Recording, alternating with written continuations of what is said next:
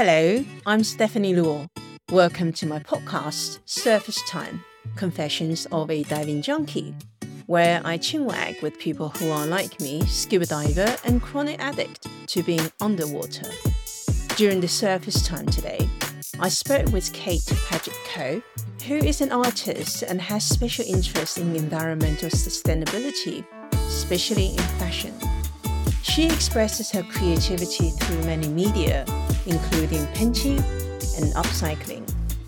Water is an element that plays a huge part in her life and how she shapes her autobiography.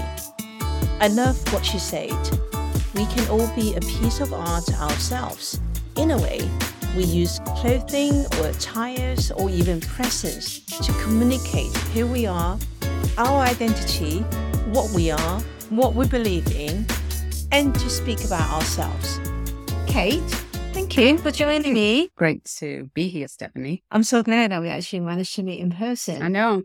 And then catch you. En route, yes. So you've been traveling quite a bit, right? Yeah, from Hong Kong, Singapore to Italy, Ischia, Naples, and the Venice Biennale. Then to the UK to visit my family, and then 2 weeks in Dubai. Okay. And then back to Singapore. How was Dubai? It was really good, but it is the desert. It's hot. Mm-hmm. It's dry. Yeah. A lot happening there. Quite busy. Yeah. I think it's quite busy now. I've got some friends that live in Dubai, and then they seem to be really active now. They can go. No COVID, no pandemic, everything happening. So I'm going to start with my classic opening question for the Surface Time. What was your last memorable dive? My last memorable dive was, actually, I was just thinking about it. We just chatted about it. Really memorable was when I found my dream anemone fish that I hadn't found anywhere else in the world. And we were in a unnamed dive site in Alor, in the middle of nowhere. There's no real commercial diving in the area. And the dive master said, okay, we'll name this John's whatever, I can't remember my husband's name. And I said, can I have a photo of it? So they named the other part. There were two parts to it. Kate's Garden, which is where I found my dream anemone fish. I guess he or she was a cross between a Clark's and another anemone. And so the markings were quite special. I have so many memorable dives, but sadly during this pandemic, I haven't dived. Now I'm remembering my last other memorable dive would probably be in Hawaii, the night dive with the manta rays. When I first married my husband, he said to me, we're going to go to Hawaii one time and we're going to do the night dive with the manta rays. And it took us ages. Then we finally went in 2018. And so there was a lot of volcanic activity that year. And the dive organization said to us, I don't know if we'll see anything. We haven't been able to rely upon the number of creatures here that we normally can. So I can't tell you what we'll see. So you go down and you go over the campfire, which is that light.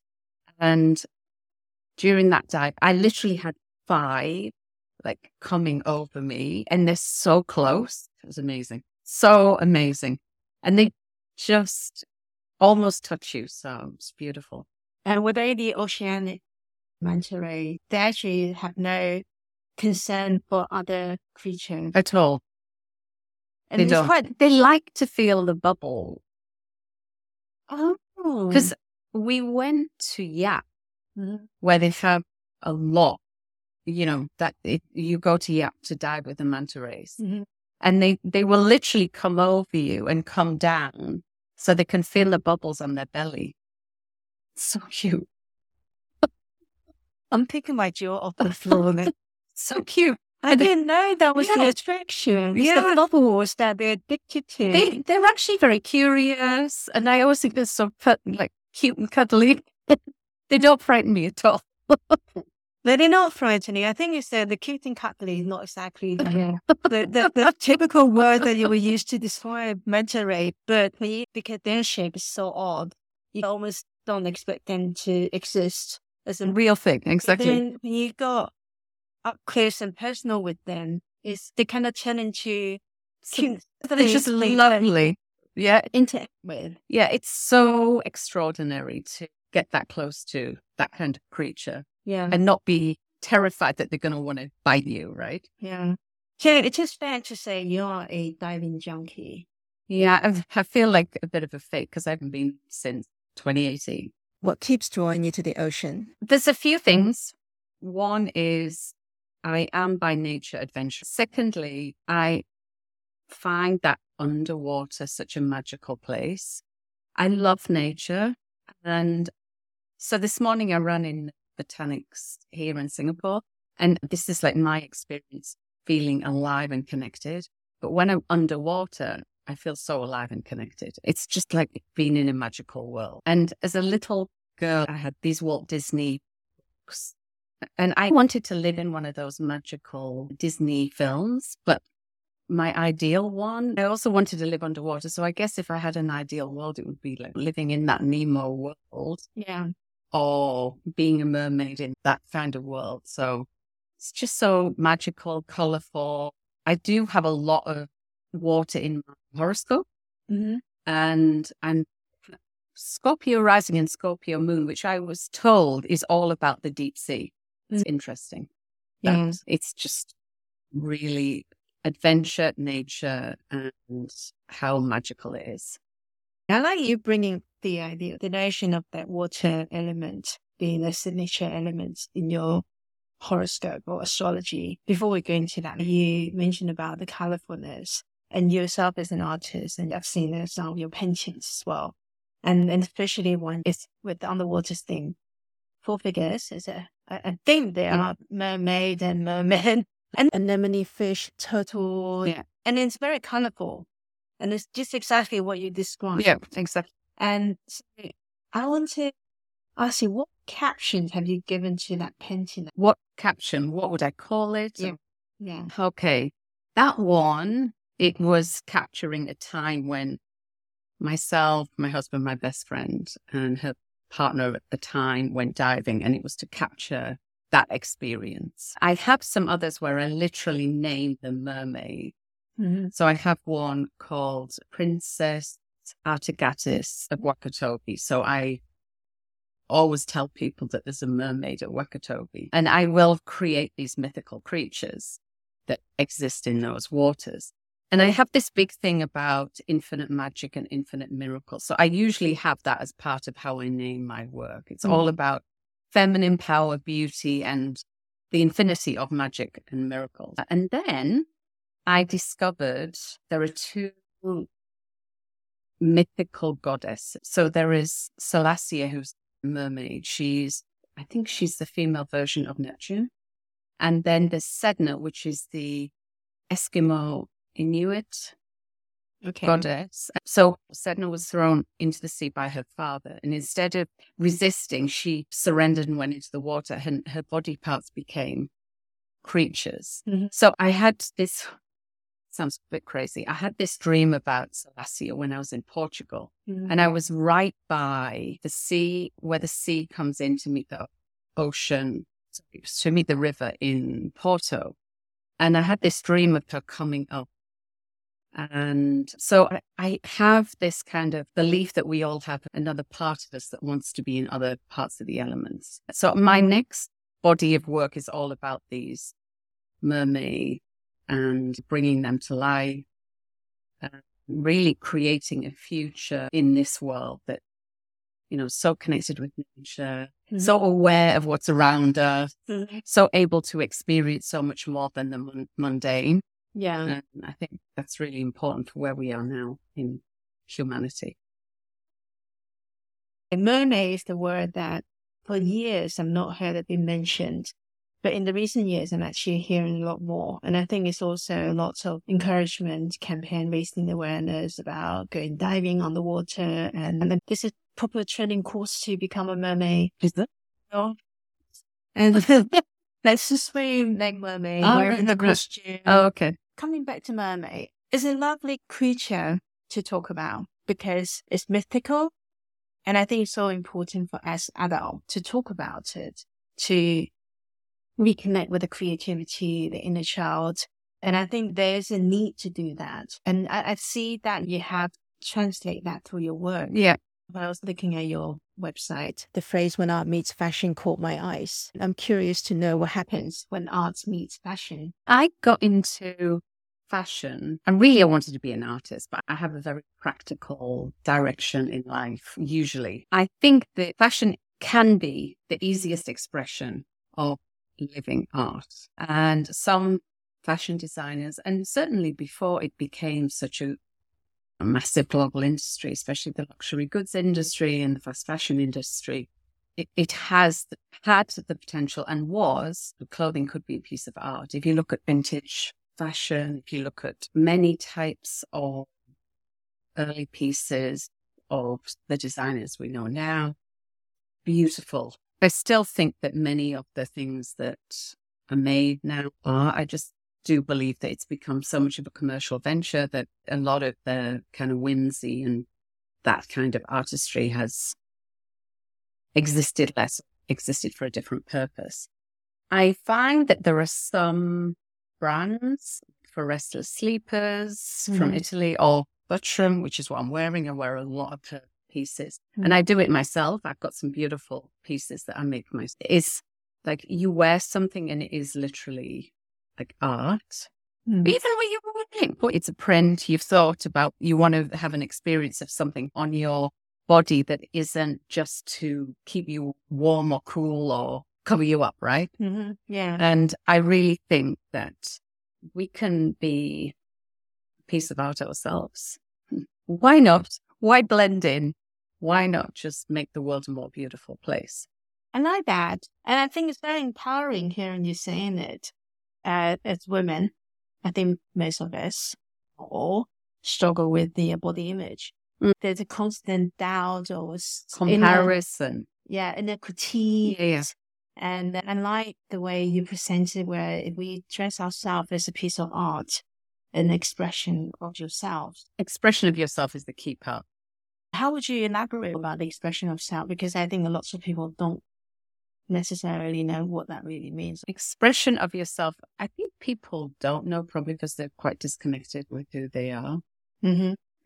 You'll understand what I mean. If you've done it, diving, you by nature have to spend a lot of time not talking and being distracted. You've got to focus on where you are, how safe you are, and yet you go into another world. So there's a certain reflection that comes with that.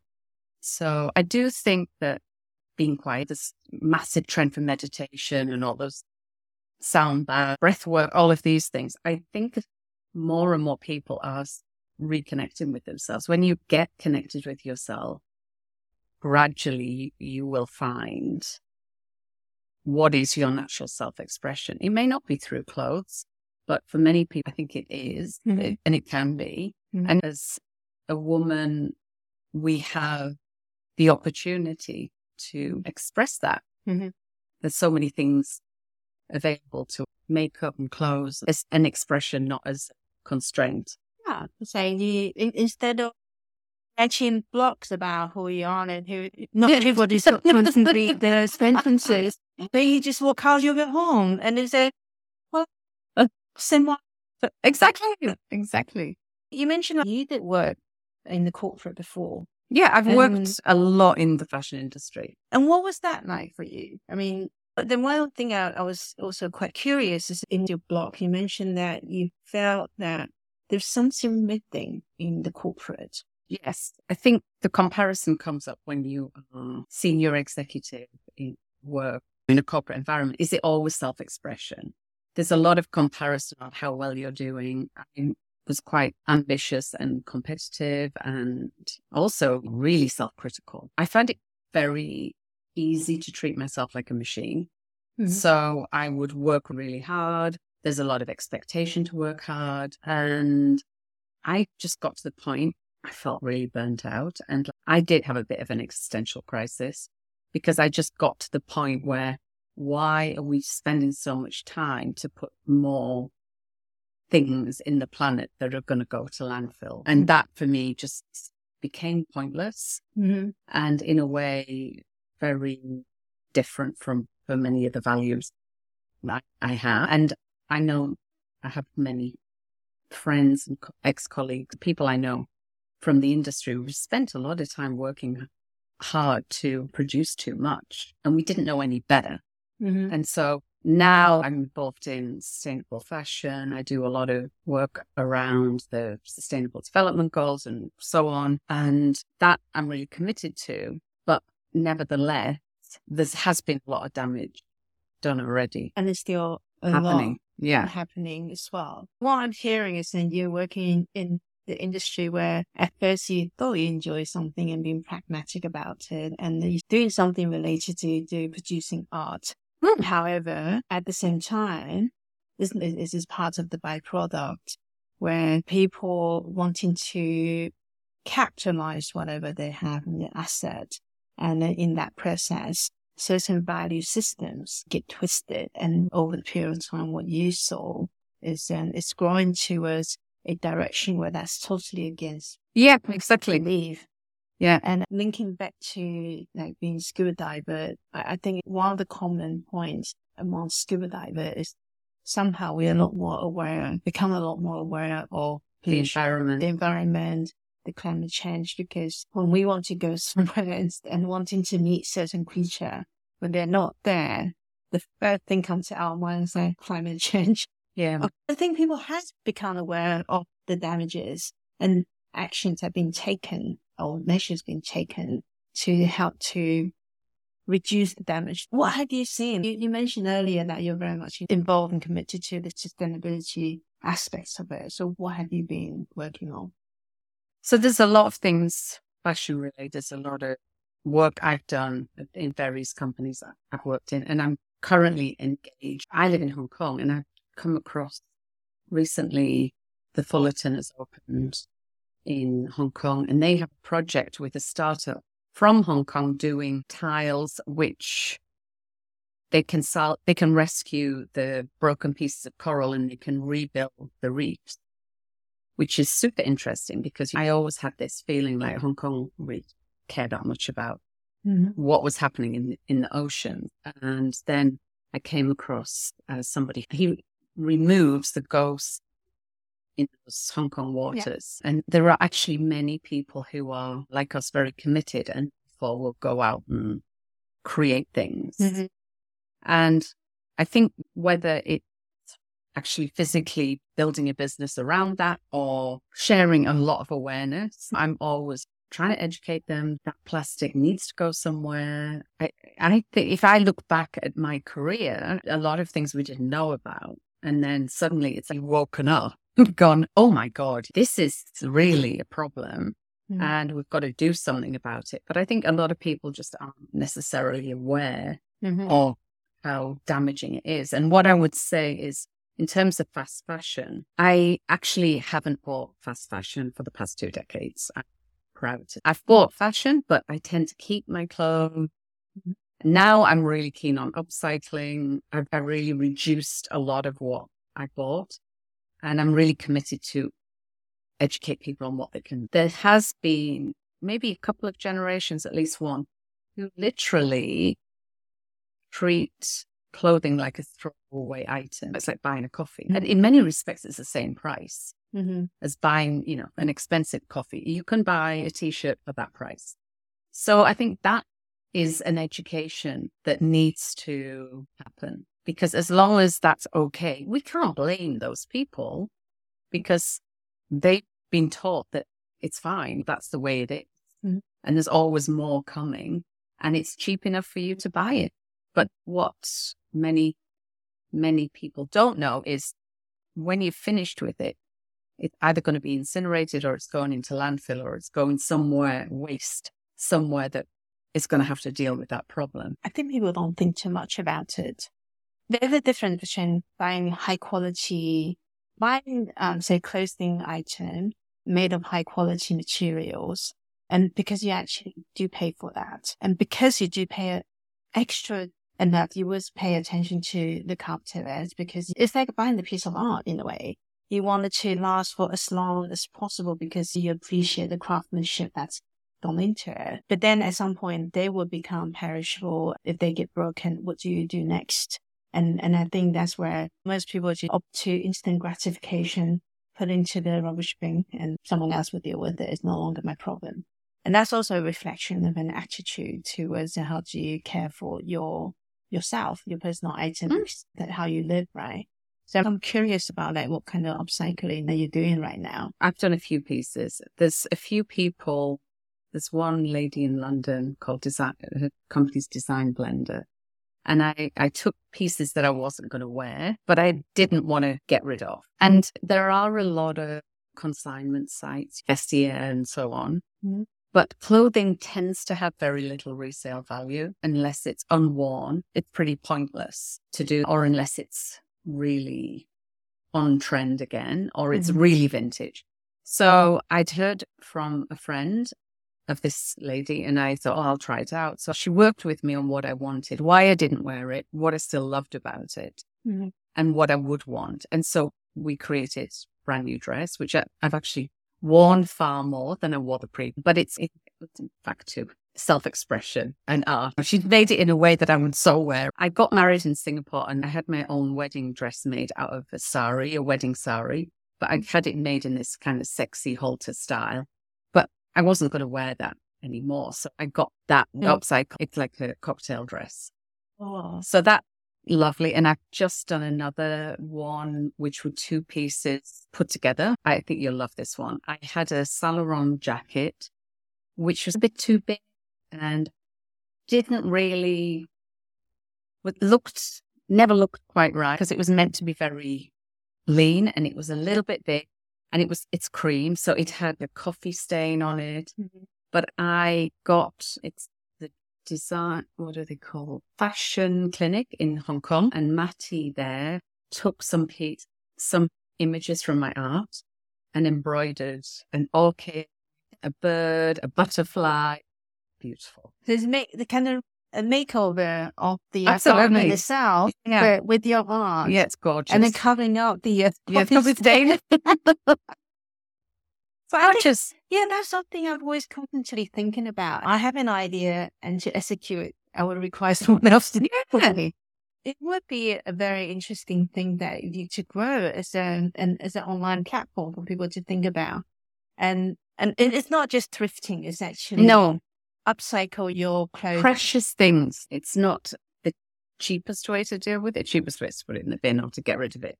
But if you want to give it new life, and each one has been, like extraordinary new life. Yeah. Have you ever thought about it? Pitching that as a TV program? That is a good idea, actually. Yeah. Yeah. I can see you be quite good at it, collaborating with people, and I think it's very needed in Hong Kong as well. It is needed, and making it fun instead of putting more new fashion out there. And there was a program years ago by this guy called Gok. Yeah, Gok Wan. It was a TV program where he competed with another fashion designer, and then he would go to the high street. And they would go to the designer, like all the top labels. Yeah. And then to see whose fashion sense is more palatable to the audience. They would then know which one belongs to which.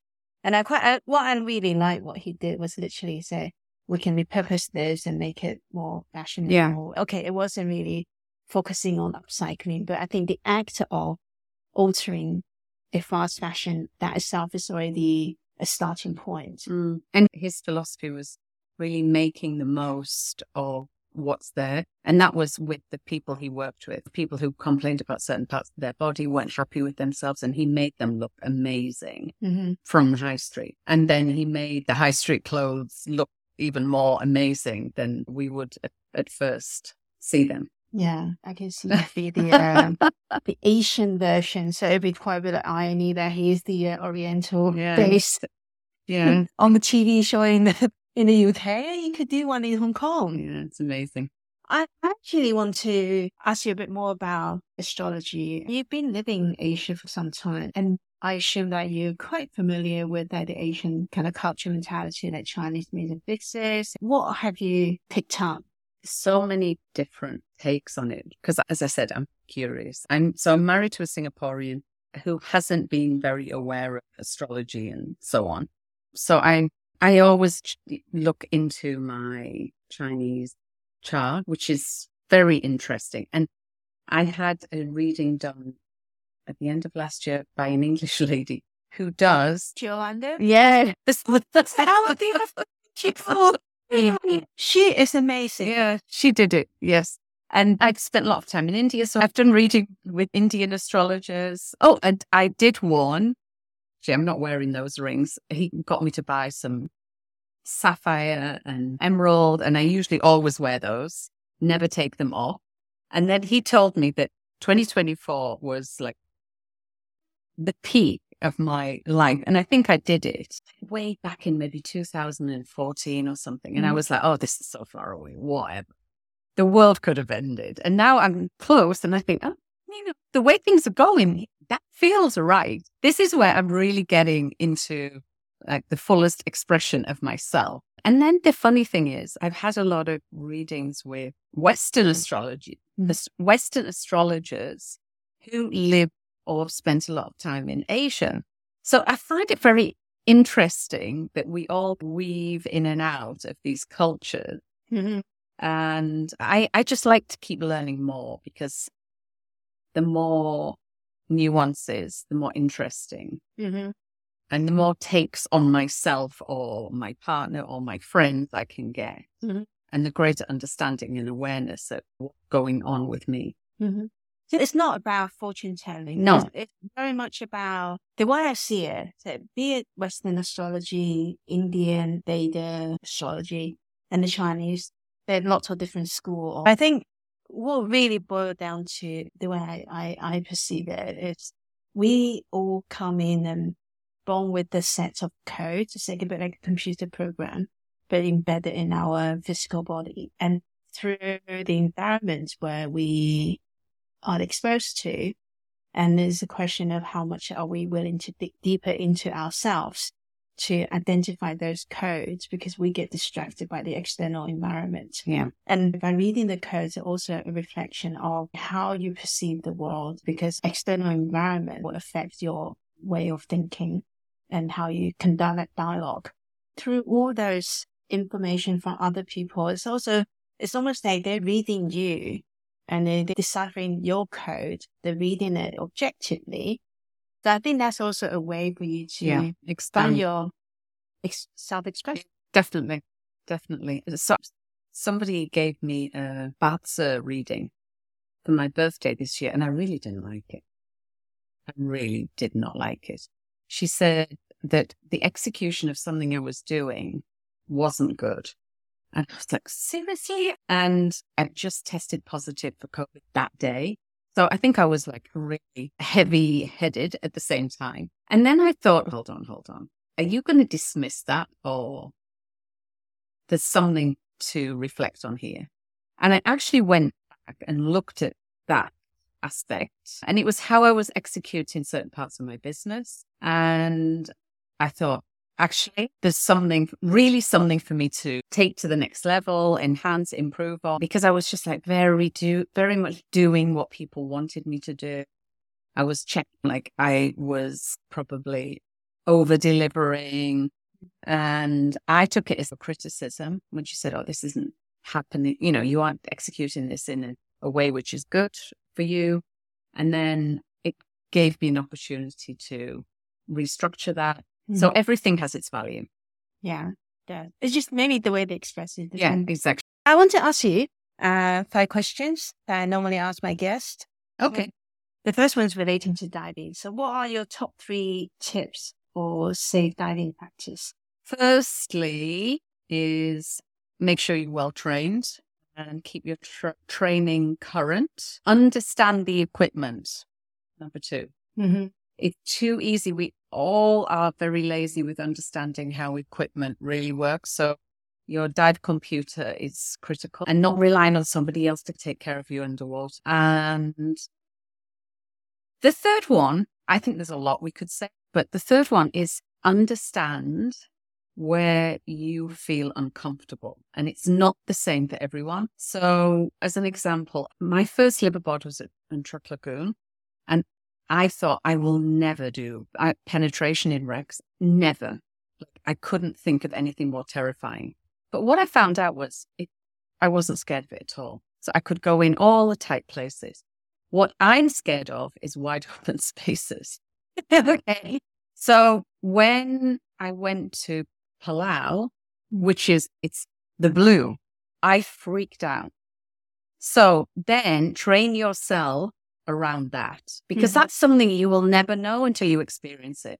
So as soon as I literally couldn't see the bottom or the side, I would start breathing really fast. I'd burn through the tan and really like scared. So I did a lot of pool training on my buoyancy before we went to Galapagos, because there's a lot of current and I know that I'm going to get triggered in those open spaces. Yeah. For other people, it'll be creatures they're scared of or whatever. But if you find what that is that triggers you and start dealing with that in a practical way. There is a light philosophy out of it, actually. Most of us don't talk about it when we are feeling uncomfortable. We tend to just bury it or stew on it. And then one day explode to become unattainable, unmanageable. For diving particularly, it's very important to know what triggers you, that you're right. For some people, diving in blue water, it's fine. They love it. It's complete freedom. For some people. Also for other people, they night dive, they can't deal with it. Oh, yeah. Because they just perceive that as a claustrophobic because you can't see more than two. And something's got to come and get you. Yeah. So I think it's against dealing with your fear. Yeah. And they're not conscious fears. You don't know where these come from. Yeah. Really. And I've come across many couples or male divers where their partner has dived once and had a bad experience, or dived a few times and had a bad experience, and they won't get in the water again. And I think that's really unfortunate, because diving is not a safe sport, right? It's a dangerous sport. But if you can understand yourself and where your limitations are currently and then move beyond them, then there's so much available. Yeah. And I think, again, it's how willing and how ready you are to get over it and to manage that fear. Because first, like you say, you need to identify that when it's triggered, it comes from nowhere. But then when it happens, go back and look at it. The trigger, and then find a way to deal with it. Because then once you're able to take control, then the rest of it will fall into places. And I think, we see that a lot. You're right. There are lots of people, mostly the female divers, who had bad experience and just never want to go back in it. And especially around buoyancy, because of the way our body is, we easily get tipped upside down. And your legs are up in the air with the current, and I got slammed against the wall with my legs up. I couldn't move. And I was certain I was going to get shoved up in my lung or something. And actually, it's scary in that moment. But yeah, it didn't stop me diving again. Yeah, stay calm. Yeah, crawl down. Thanks for that. The next one, outside scuba diving, what do you do to maintain your own well-being? You've heard a lot. Have fun, paint, draw, travel. I have lots of pets. I have 4 dogs and now 2 cats. A lot of time with my husband. I enjoy my work a lot. I work with some amazing brands. And what else?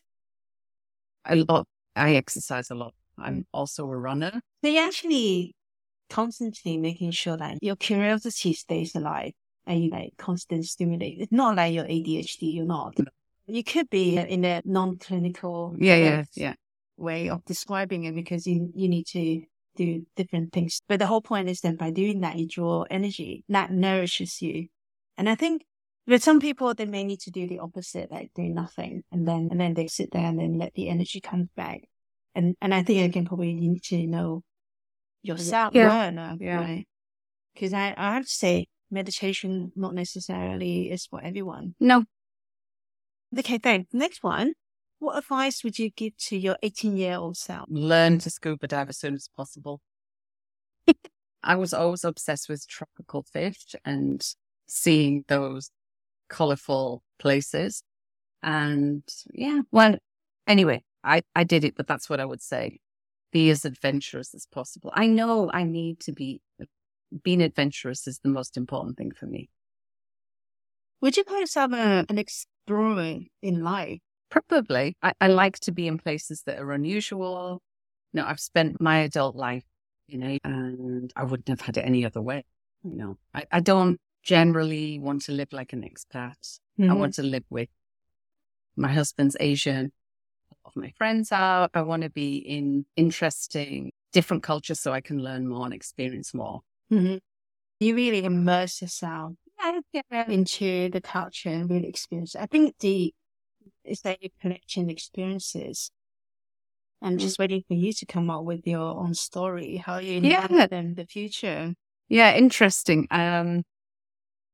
My husband is Peranakan, and I've studied like culture a lot. I love the Peranakan culture and how people come from one place and go to another and create a community, and then a whole load of visual and physical things, clothing, furniture, all of those things that are a part of that. I particularly love the Peranakan culture because it's so beautiful and a lot of Singapore culture is around that, like decorative, orchidy, colourful, floral. It's a garden state.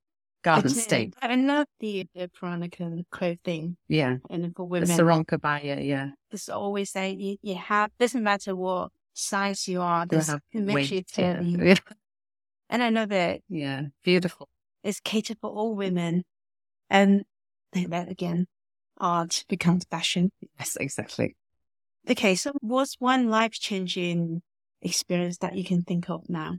It would be, I got to go on a trip to Hong Kong for 3 weeks for work. And I remember arriving and walking outside and looking at Victoria Peak and thinking, I'm going to live here. I set off a course of events then that had me living there by the end of that year. And then literally my life changed forever. That's it. That's at Hong Kong. Coming to Asia. Yeah. Hong Kong has this effect on many people from West. You get there and you just get there with the intention, I'm just staying there for like a couple of weeks. For you, it's a couple of weeks. For me, it's like maximum 18 months. Then 14 years later. And the next one, what are you most passionate about right now? I think we've learned a lot over the last few years about there's going to be circumstances around us which are going to limit what we can do, or it's very easy to have it's been very easy that we have our freedom taken away in many ways. And right now, for me, I'm very passionate about what I can create in the world. Nobody's going to give it to me. It's up to me. So I literally look at life every day and look at how I can have an amazing day. That's my thing. And I don't want to complain about things. I don't want to be upset about things. Of course, things upset me, but who am I going to be around those, irritations or whatever? And we have a beautiful, amazing place where we are right now, where we're sitting right now. It's beautiful here. And there's some extraordinary people on the planet. I just got to meet you. And it's up to us to create that. That's how I feel. So that's why I'm passionate about life. It's very beautifully put. And I think it's just really about exploring, enjoying where you are. And yes, get upset. It does happen, but don't sit on it for too long. Just move away. And we have choice to choose to stay pissed off. Yeah. Choose not to, and then move on to do something else and switching the mindset. And to have that passion for life is really important. And it's inspiring. I hope that it will help to inspire people to think about life and think about what passion means to them. And I always say every day there's going to be something magical happen. And it might just be like I meet a little dog on the street and they come and they're really excited to see me. Or this morning there was squirrels and chickens running around. And that makes me very happy. You have been listening to Surface Time Confessions of a Diving Junkie. My guest today was Kate Padget-Koh, an advocate for sustainable fashion and environmental conservation. Self-expression has been the center of our dialogue today. Speaking as a woman, when a woman knows herself well and is comfortable in her own skin, she can express her thoughts and visions more effectively. This applies to men as well. The journey of getting to know yourself is part of your life experiences. In that process, as you encounter various people, they can help you to refine your narratives. In Kate's case, she uses her art and love for fashion as a medium to communicate who she is. And I'll leave with you to think about what represents your self-expression. Surface Time is executively produced by Noetic Production and music by Dress Studio. If you have enjoyed our Surface Time chat, please show us some love and subscribe. And even better, share with your friends and family so that they get to be inspired. And if you would like to share your stories on Surface Time, we would love to hear from you. Please email us to faith@surfacetimechats.com.